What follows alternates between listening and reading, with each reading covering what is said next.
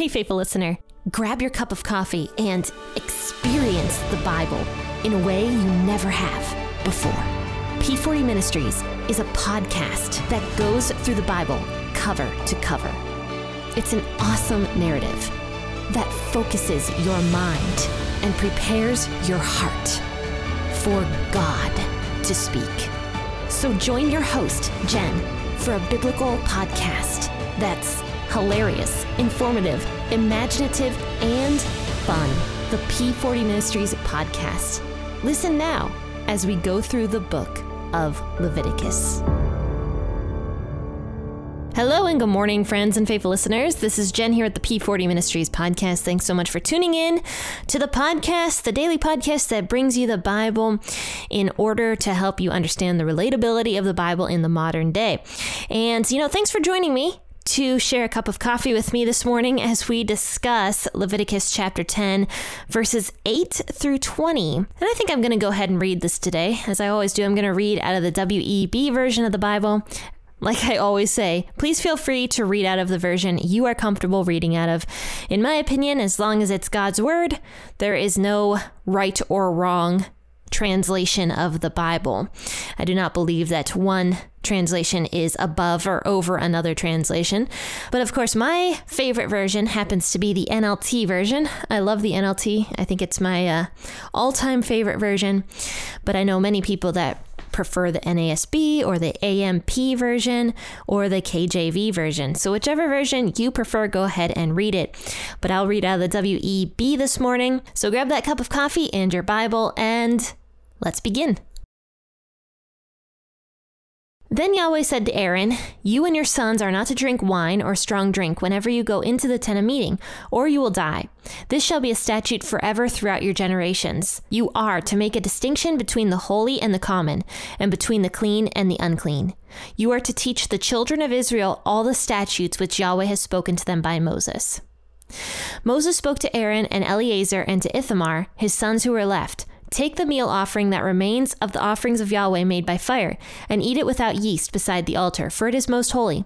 And you shall eat it in a holy place, because it is your portion and your son's portion, and the offerings of Yahweh made by fire. For so I am commanded. The waved breast and the heaved thigh you shall eat in a clean place, you, your sons, and your daughters with you, for they are given as your portion and your son's portion out of the sacrifices of peace offerings of the children of Israel. You shall bring the heaved thigh and the waved breast with the offerings made by fire of the fat, to wave it for a wave offering before Yahweh. It shall be yours, and your sons with you, as a portion forever, as Yahweh has commanded." Moses diligently inquired about the goat of the sin offering, and behold, it was burned. He was angry with Eleazar and Ithamar, the sons of Aaron who were left, saying, "Why haven't you eaten the sin offering in the place of sanctuary, since it is most holy, and he has given it to you to bear the iniquity of the congregation, to make atonement for them before Yahweh? Behold, its blood was not brought into the inner part of the sanctuary. You certainly should have eaten it in the sanctuary, as I commanded."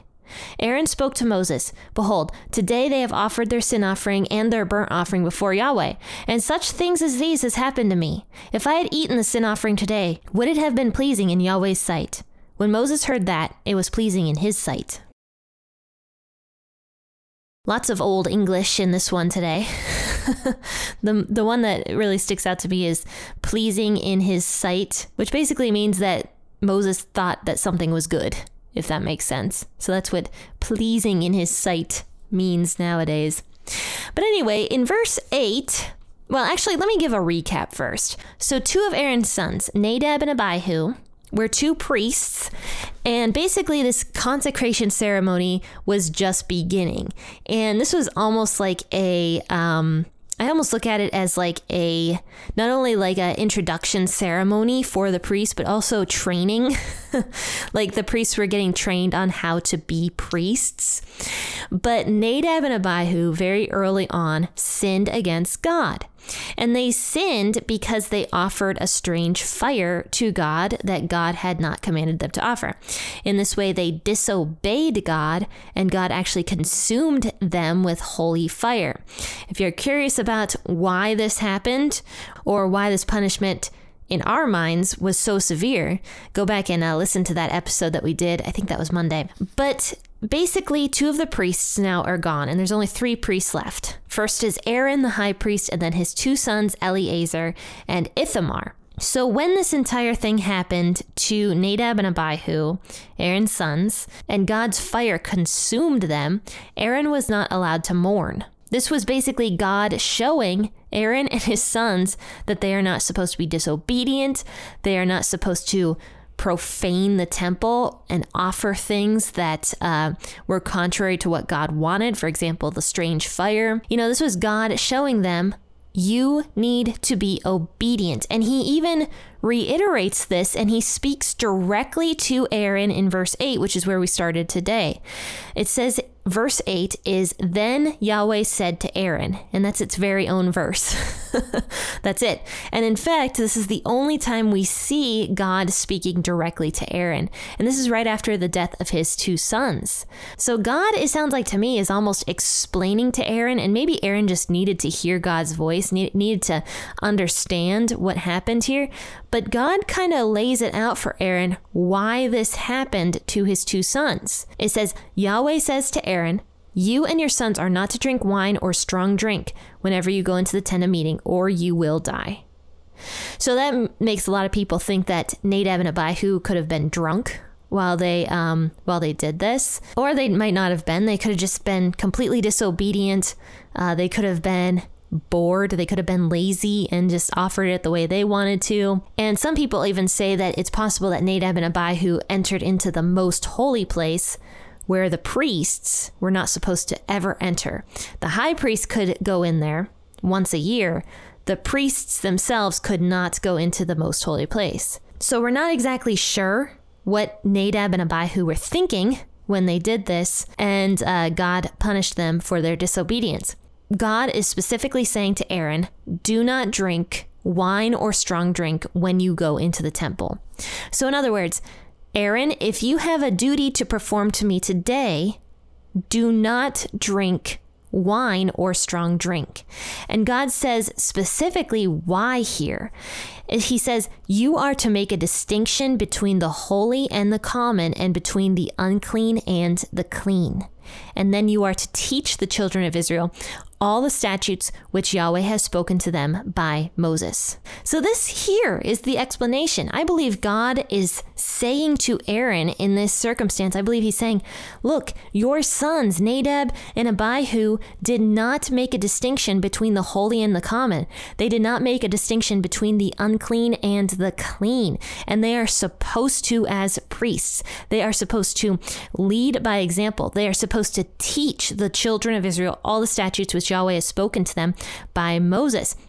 So when the priests go into their jobs and in the tabernacle drunk, obviously that is not being a good example to other people. And secondly, that is not really being respectful of God's temple.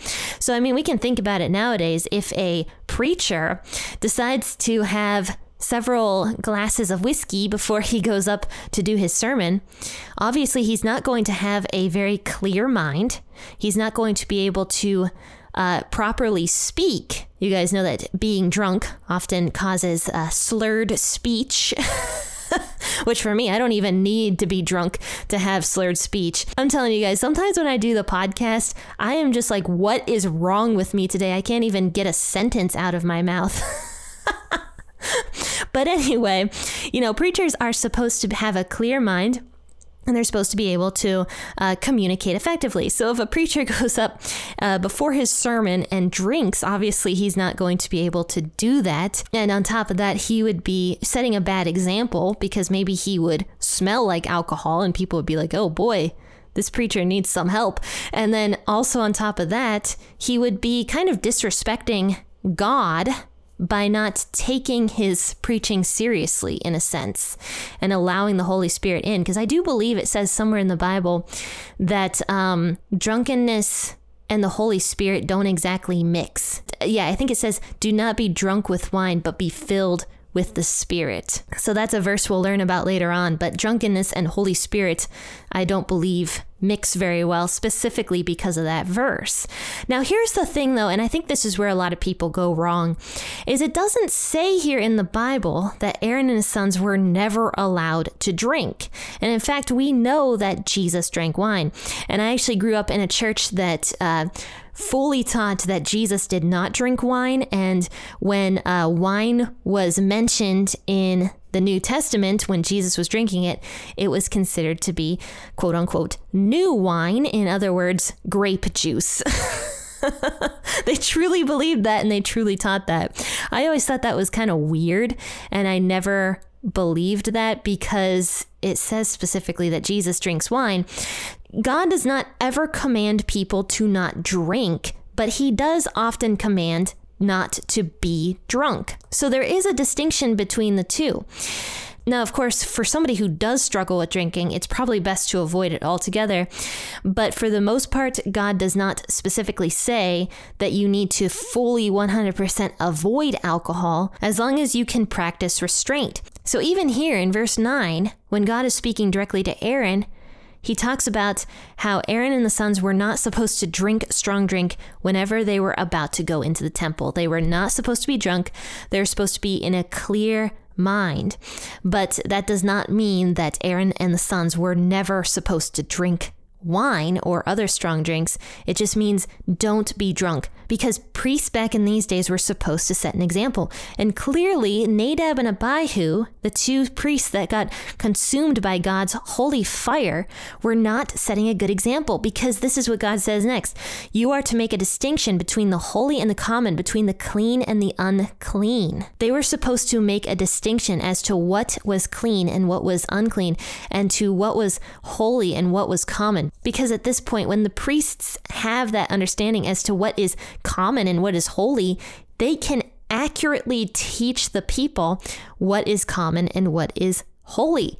And then the people would understand. They can see the lives of the priests, the examples that were supposed to be set for them.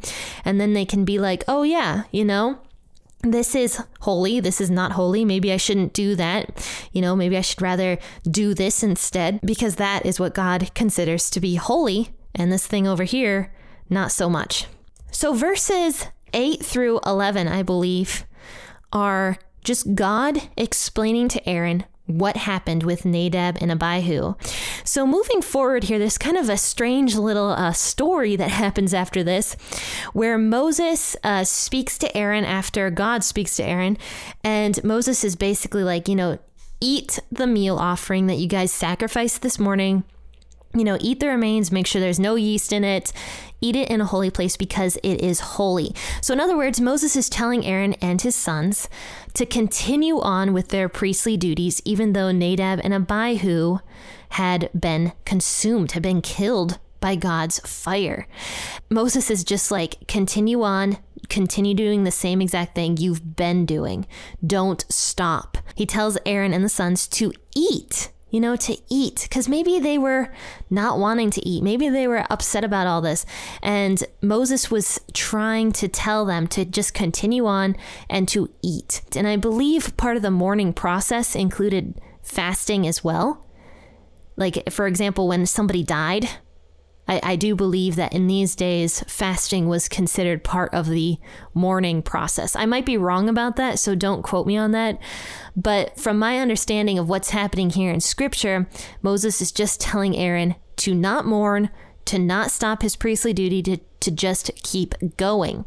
So after this, it says in verse 16 that Moses inquires about the goat of the sin offering. And it's really funny. I can't remember which version of the Bible it was that said this, but it made me chuckle a little bit. Oh yeah, here it is. It was the New King James Version that made me chuckle in verse 16. It says, "Then Moses made careful inquiry about the goat of the sin offering, and there it was, burned up." I don't know why that made me chuckle so much, because Moses was like trying to get Aaron and his nephews to eat. And so then he's like asking if they ate the sin offering. And the Bible's just like, there it was all burned up. So obviously the priests did not eat it and just let it burn on the altar, and it was fully burned up. So Moses got infuriated because Aaron and his sons, in his opinion, did not follow God, did not eat the sin offering how they were supposed to because it was a holy offering, and probably even got a little offended that they did not listen to Moses when he was telling them to eat. So Moses gets infuriated and he yells at Eleazar and Ithamar, and he's like, why didn't you eat the sin offering? What's it doing over there all burned to a crisp? Why didn't you eat it? And so Eleazar and Ithamar sat there silently, let Moses kind of ream them out. So Aaron speaks up for his two sons, and he's basically like, look, Moses, this day they offered their sin offering and their burnt offering before the Lord, and look what happened. Even though I'm not supposed to be mourning, I am upset. I'm sad. And so Aaron's like, if I had eaten this sin offering today, would it really have been accepted in God's eyes? Like, would God have been happy with me had I eaten this sin offering? I'm not supposed to mourn, but man, I'm sad. So should I have eaten this sin offering that is a holy offering and, pretended everything was okay? And at this point, when Moses hears that, it says that Moses was content. So he listened to what Aaron had said and maybe even put himself in Aaron's shoes a little bit. He realized that, maybe Aaron shouldn't have eaten that sin offering on that day because of what had happened to Aaron's two sons. So this chapter ends with saying Moses was content when he heard Aaron's, not exactly excuse, but explanation of why the sin offering was burned up and not eaten. So anyway, friends and faithful listeners, this was Leviticus chapter 10. Make sure you join me on Friday for a fascinating conversation that I'm going to be having with David Guzik, who is the author of the Enduring Word commentary, one of my personal favorite commentaries. And also, I'm just a big fan of David Guzik himself and everything that he does with Enduring Word. So definitely take a listen to that. That's going to be aired at 6 a.m. on Friday. But of course, you guys don't have to wake up at 6 a.m. Just wake up whenever you feel like waking up and listening in. Friends and faithful listeners, thanks so much for tuning into this episode as usual. Happy listening and God bless.